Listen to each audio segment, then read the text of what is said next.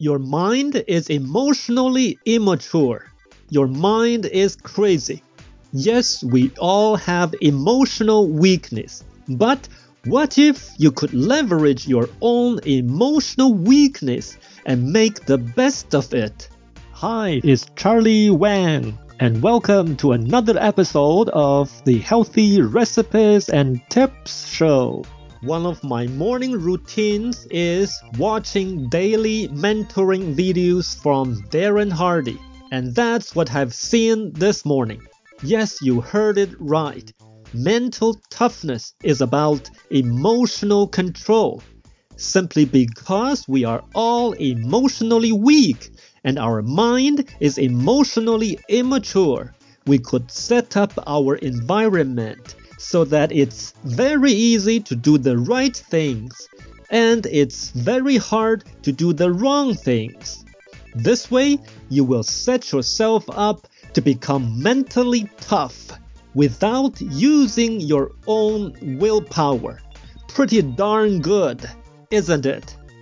Okay, I heard you. You just don't get it.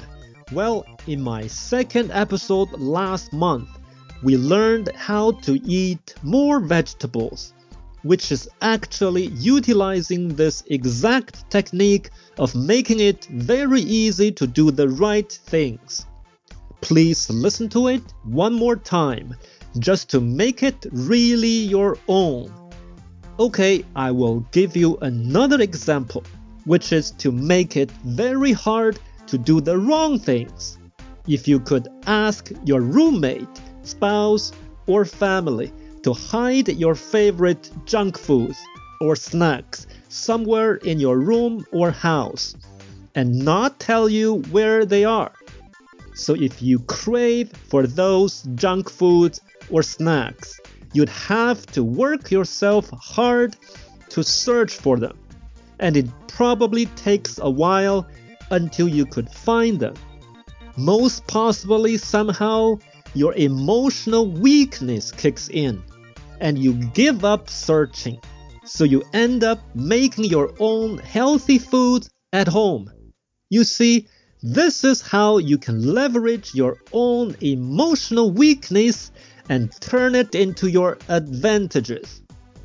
Of course, you could do it on your own as well. For instance, you could hide your TV remote in another room in a box that's under some furniture or whatever.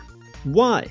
Because this way, when your emotional weakness is winning, it will lead you to stop searching for the remote, then to not watch TV and do something else.